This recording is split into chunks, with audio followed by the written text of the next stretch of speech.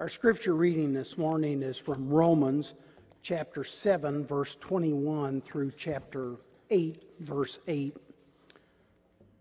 So I find this law at work.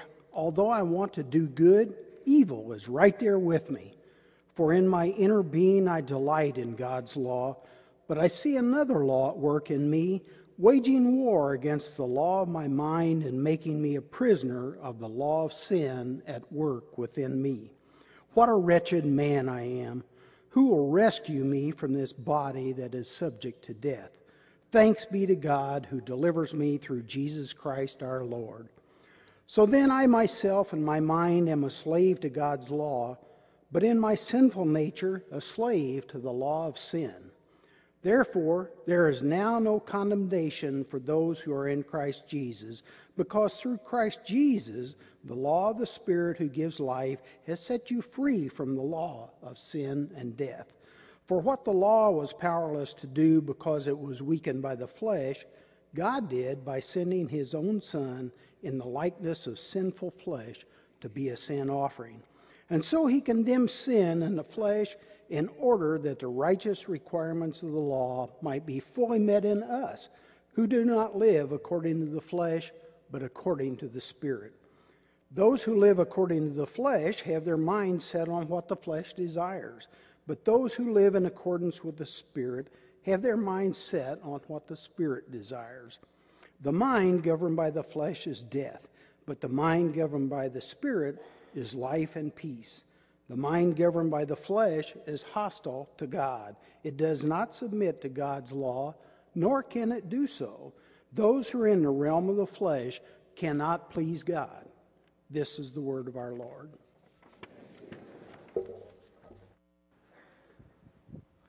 Would you pray with me once again? Father, we are so grateful for your word. The prophet Ezekiel gives us an amazing vision of the power of your word. When you told him to preach to the valley of dry bones, they came to life, not because of his power, but because of the power of your word. Father, we pray that through your word this morning, you would revive us, you would bring new life, you would encourage and strengthen your people. Thank you in Jesus' name. Amen. So how are you today? Good? You know, that's an interesting question. How are you today? You never quite know what you're going to get when you ask someone that question, do you? Rarely are people honest with you. Sometimes, but rarely. Usually you get a flippant, oh, I'm okay, or I'm good. Sometimes you get a witty response. You know, I'm upright and above ground, able to sit up and take nourishment. I'm sure you've heard that one before, right? You never quite know what you're going to get. Every once in a while, that simple question can throw people into a real tailspin, almost an existential crisis. And you're wondering, what's going on? I just asked you how you are. I have a relative, an aunt, who's like that. It'll take her 5 minutes to answer your question, how are you today? And not because she's explained, she just doesn't know. She takes 5 minutes to think about it before she answers. It's painful. As you read through Romans 7 and 8, I feel like Paul would be one of those kind of people that enters into this existential crisis if you asked him, how are you today, Paul? It'd be painful as you waited for Paul to answer. Romans 7 and 8, he does that. He answers, how are you today? But he doesn't just answer it for himself. He's answering that question for all of us. So today, as we look at Romans 7 and 8, let's have us a little bit of a crisis as we think about how we are. It's not a simple answer. Matter of fact, it's going to be a three-part answer. The first part's great. How are we today? We're great. Because we're walking in newness of life. That's been Paul's theme since Romans 6. As he's been exploring the implications of what it means to be united with Christ. In Romans 6, he unpacks that a little bit, and he says, you know, when you were baptized into Christ, and so you died with him, and now you've been made alive in this newness of life with Christ. Romans 6, he explores a little bit about what that looks like in relationship to sin. Because you died with Christ, you died to sin. That old man, he's dead now. And you've been made alive, and you walk in newness of the Spirit. Romans 7, he shifts his focus just a little bit, and he starts to talk about what our death and resurrection in Christ means to our relationship with the law. He uses this marriage analogy in the beginning of chapter 7, and he says, in essence, you were married, you were wed to the law. And we know that that relationship is till death do us part. You were bound to the law as a wife is bound to a husband. But now you are freed from it because you died. You died in Christ and you died to the law. You're free from that relationship, that marriage to the law, and now you belong to another, Christ. And you're freed to bear fruit to God. You're freed to serve in a new way, not according to the letter of the law, but according to the Spirit. This week as I was reading through Romans 7, it struck me as funny how the middle section of Romans 7 reads almost like a breakup letter. One of those kind of classic, it's not you, it's me kind of breakup letters. Paul's saying, you know what? The law was good. The law was perfect. The law is holy. The law is righteous. It's me. I'm flawed. I'm weak. I'm sinful. The law didn't have the power I needed, so our relationship, our marriage wasn't a good one. But it's more than just a breakup. Paul says, we've died. We're freed from that bondage to the law. And now we walk in newness of life according to the Spirit, where this possibility of really, truly bearing fruit for God is alive. Because we're alive in Christ. So how are we today? Well, the first part of the answer is we're great. We're walking in newness of life with the Spirit guiding us and indwelling us. But that's only the first part of the answer. The second part is we're struggling. Well, we're struggling mightily. Romans 7 disturbs any kind of rosy-eyed optimism we might have about the Christian life. Paul says, the things that I want to do, I don't do them. And the things that I hate, that's what I find myself constantly falling into.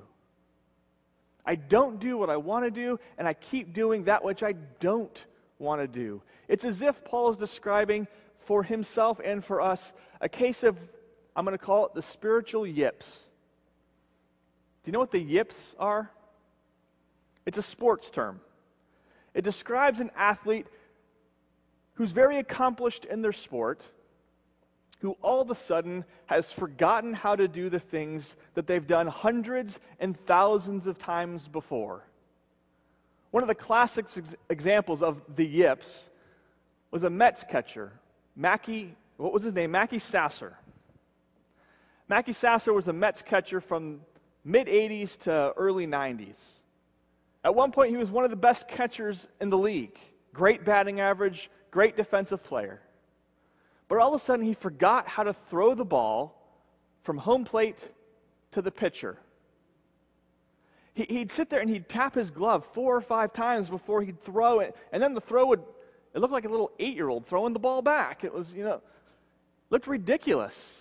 It got to be so disruptive that the fans in then Shea Stadium would start counting how many yips he'd have. And then they'd clap when he finally got the ball back to the pitcher. This guy had been playing baseball probably since the time he was 5. He knew how to throw the ball back, but he just couldn't do it. John Lester, the Cubs pitcher, is having the same kind of struggles and throwing the ball to first place. He can throw the ball to home plate 95 miles an hour, put it wherever he wants it, but he can't throw the ball to first base. I know from experience how frustrating the yips can be. I had it my senior year of high school, not in baseball, in diving. I've been diving since the time I was in seventh grade. I knew how to dive. One of the first dives I learned was called an inward dive. It's super easy. It's one of the first dives I would teach someone how to do as a coach. In my senior year, I was doing inward 1.5s, inward doubles. I was working on an inward 2.5. All of a sudden, I forgot how to do an inward dive. I'd go up, I'd leave the board, and I'd freak out and crash on my back. And I would spend hours every practice trying to figure out how to do this simple dive that I had done 100 times. It was so frustrating. Paul, he's describing a case of the spiritual yips in Romans 7. We know what to do, he's saying. We have the power through the Spirit to do it.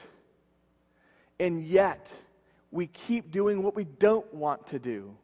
We keep spiking the ball into the ground. We keep double clutching. We keep crashing on our backs. We keep doing what we don't want to do. There's been so much debate about who Paul is describing in Romans 7. Is he describing himself as a Christian, or is he describing himself before he came to Christ? And it's a pretty intense debate. One of the most debated chapters of the Bible is Romans 7. Those who say, no, this can't possibly be Paul, point to the fact of how negative Paul is. He says, I'm a slave to sin, I'm sold under sin. He's really negative. Despite that, I think Paul is describing himself as a genuine, mature Christian. He's describing us as genuine, mature Christians who still struggle daily to do what we know we ought to do. I think this is Paul as a Christian, because later, in a different letter, 1 Timothy, Paul can say, this is a trustworthy statement, deserving of full acceptance. Christ Jesus came into the world to save sinners, of whom I am the worst. Even late in life, Paul understood, yes, I'm a mature Christian. Yes, I'm an apostle. But I'm still a sinner. Not only does it conform this idea that this is Paul as a Christian writing, not only does it conform to what we see about Paul later in other letters, it conforms to what I know about myself. I'm not certainly a super saint or an apostle or anything like that, but I have been a Christian for, a long time, 35 years or so. And I know that every day it's a struggle. Every day it's a battle. Every day it requires repentance as I fall into those patterns of sinful living. And from the saints that I know and admire, I know it's their pattern too, and it's their struggle. He's describing his experience. And it's this battle between what he knows is true. I am dead. That old man has died. I am walking in newness of life. I am set free. And yet, sometimes I forget that. Sometimes I forget and act as though I'm a slave. What I know objectively, I don't live out subjectively. I know these things, and yet I forget, and I fall back into those habits, fall back into that sinful pattern. It's like, have you ever moved from one house on one side of town to another, and all of a sudden you find yourself driving home, and you're like, wait, I don't live here anymore. I just went on autopilot. Paul's saying, I don't live there anymore. I don't live in that realm of sin and death and condemnation, but I still drive my car there all the time. Because I'm in that habit. So how are we doing today? Well, we're great. We're walking in newness of life. But we still struggle.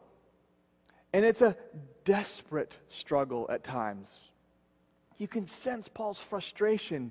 He says, "Who will deliver me from this body that is subject to death? I'm at my wit's end. Who will save me from this?" That desperation doesn't have the final word. Who will save me from this? Thanks be to God, who delivers me in Christ Jesus. So how are we doing today? The third part of that answer is we are at peace. We are at peace.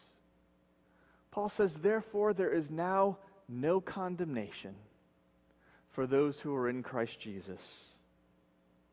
J.C. Ryle, who wrote one of the best books on holiness I have ever read, said the child of God has two great marks about him. He is known by his inward warfare as well as by his inward peace. That's what Paul is describing here. We're in this struggle, and yet we know there is no condemnation.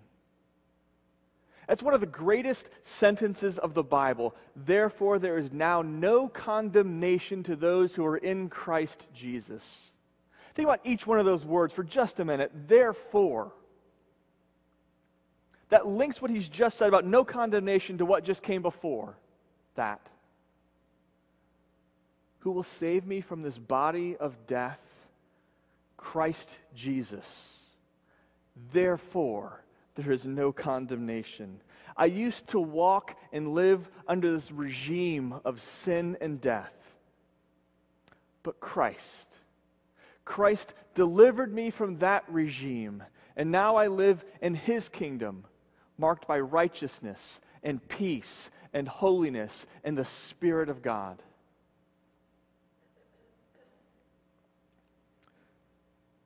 That regime of sin and death didn't let go of us easily.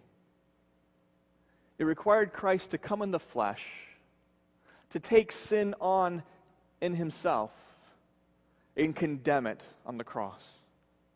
But now that that has done in Christ, there is therefore no condemnation. That's the word therefore. Think about the word now. When commentators look at that word now, they always point to the fact that a new era has dawned. Before Christ, you had promises, you had the hope of the dawn, but now the dawn has come, and there's light, and there's hope, and there's life. That's true. I love that truth. But I think the word now is intentionally put in this letter to connect it to what Paul has just been saying. He's just admitted to this deep struggle he has with sin, and he's saying now, even now, as I walk through this struggle, as I fail, as I do what I don't want to do, even now, there's no condemnation. Therefore, there is now no condemnation. That seems like such a simple thing, right? Such a simple grammatical construction. There's no condemnation. But in the Greek, it's not just a simple construction. It's emphatic. There's other ways he could have said it that would have just meant, there's no condemnation. But he says it emphatically. There is no, absolutely no condemnation. Not now, not ever, not of any kind. No condemnation for those who are in Christ. And that word condemnation, it's a legal term. It can mean verdict or judgment. It also means penalty or punishment. I think it means both here. There is now, therefore, no verdict against you. It's been pronounced, you are innocent because you are in Christ Jesus. And there is no punishment left because the punishment has already been meted out in Christ Jesus. So there is now no condemnation for those who are in Christ. Okay. I've explained that sentence as best I can. I hope you understand the logic of that sentence. But do you feel the weight of that sentence? What it means is that grace doesn't just come and say, okay, you're forgiven, now go and get it right. No. There's no condemnation, not now, not ever. Feel that. Feel that freedom, that weight roll off you. Grace continues in our life. As we struggle and win, those are good days. And as we struggle and lose, grace is still there declaring, proclaiming over us no condemnation. This week I read a phrase that I love. I think I'm going to write it and just stick it on my desk, tape it to it. It said, "No condemnation is the banner flying triumphantly over all those who are in Christ." The banner doesn't get taken down on bad days and put up on good days. It stays there. It waves over us because we're in Christ. So there's no condemnation. You ever have, those whiteboards, those dry erase boards? Imagine this. There's a dry erase board over your life, and it says condemned, guilty, treasonous, sinner. Christ comes and he wipes that verdict away. But he doesn't leave it blank. He now, in permanent marker that cannot be erased, writes no condemnation in big, bold script. And there's no more room on that whiteboard for anyone to write anything against you now. You can't write something on that board against yourself. Your accuser can't. The board's filled permanently with that declaration, no condemnation. And that declaration hangs over your life in bold script. That one sentence stands forever over you. No condemnation. So many of the commentators that I read this week said that Romans 8 is one of the greatest chapters in the Bible. And we're not done with Romans 8. I almost said Paul's going to be there next week. Yeah, Paul will be there all week. Bob is going to be there next week. One of the greatest chapters in the Bible. One said that it's the inner sanctuary and the cathedral of the Christian faith. It's one of those chapters, it's one of those sentences that's hard to mess up. But you can do it.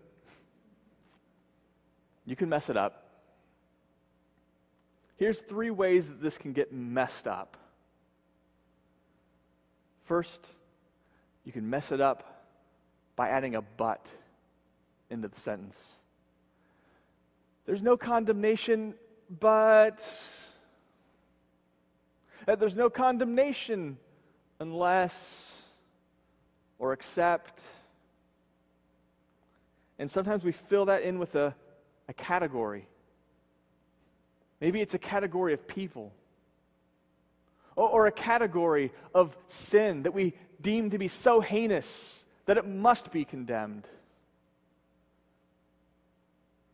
And maybe you say, there's no condemnation, but Dan, you don't know me.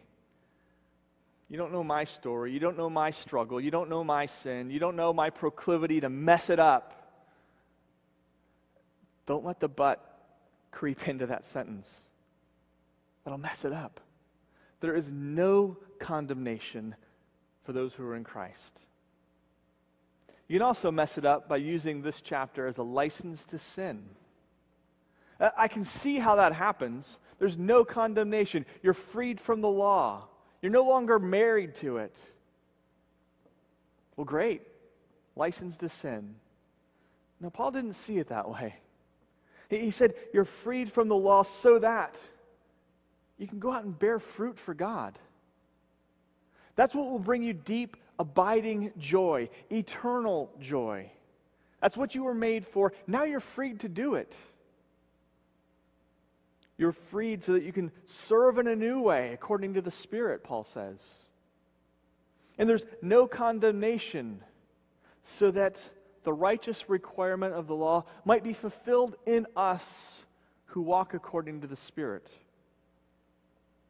St. Augustine said that law was given so that grace would be sought. And grace was given so that the law would be fulfilled. Having been forgiven, having been declared free, having been redeemed, we can now use the law as it was intended to be used. Not as a way of pursuing acceptance before God, pursuing justification, but as a guide to life and holiness, as an outline of what it means to love God and love neighbor.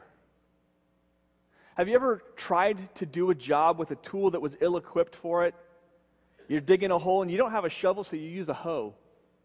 Or you have this massive project and you don't have an electric saw, so you use a handsaw. It is so frustrating. We've been freed from that frustration of using the law to do what it wasn't intended to do.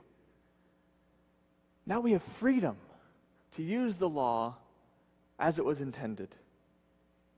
So don't mess it up by using that declaration, there's no condemnation, as a license to sin. That messes it up. You can also mess it up by declaring that sentence, no condemnation, without direct and specific reference to Christ. As though some vague, fuzzy notion of the love of God will somehow get you there. Some people want to read this sentence, there's therefore now no condemnation because, well, God just wouldn't do that. It messes it up. That's not what it says. That robs it of its power and of its glory. That's what I would call the gospel of the teddy bear God. It's not the gospel of our God. So much of Romans has been built to get us to this place, but written to get us to this place where we understand the righteous anger of God towards our sin. He's shown us himself. He's shown us his law through nature, through the written code. We ought to know what we do, and yet we repeatedly fail to do it, and his wrath is deserved. He is a just judge who condemns sin. But he's a merciful God who sent his Son to step into flesh, to become sin for us so that we might become the righteousness of God. See, outside of Christ, there is nothing but condemnation. But in Christ, there's peace. In Christ, there's reconciliation and righteousness. Don't mess it up by taking Christ out of the equation. You rob the gospel of all of its power, every ounce of it. There's no condemnation, therefore, for those who are in Christ Jesus. Don't get duped into believing the gospel of the teddy bear God. Instead, embrace the gospel of the God who loves you so much that he would send his Son as an atoning sacrifice for your sin so that you might be reconciled to him. So, Christian, how are you today? As you contemplate that, remember, you're a new creation. You're walking in newness of life. Yes, you struggle. Welcome to the club. Being reborn means being born into the struggle because now the Spirit has awakened in you a desire to please God like you never had before. And yes, you will sin. Yes, you will fail. And yes, that banner will still fly over your life. Because of Christ Jesus, no condemnation. Would you pray with me? Father, we thank you. I can hardly contemplate better news, a better word, that in you we are completely set free from sin and death. It has no claim over us. Not now, not ever. We thank you for what you did to make that possible in your Son, Jesus Christ, who is our Lord. We thank you that he shed his blood. Thank you that he erased that sentence of condemnation. Thank you that he will fulfill in us through your Spirit the righteous requirements of the law. We thank you. We pray that you would fill us with your peace. Help us to understand, to remember that we've been set free, to reckon ourselves dead to sin and alive to righteousness. Help us to walk in the power of your Spirit and in the freedom that you have given us. In Jesus' precious name, amen.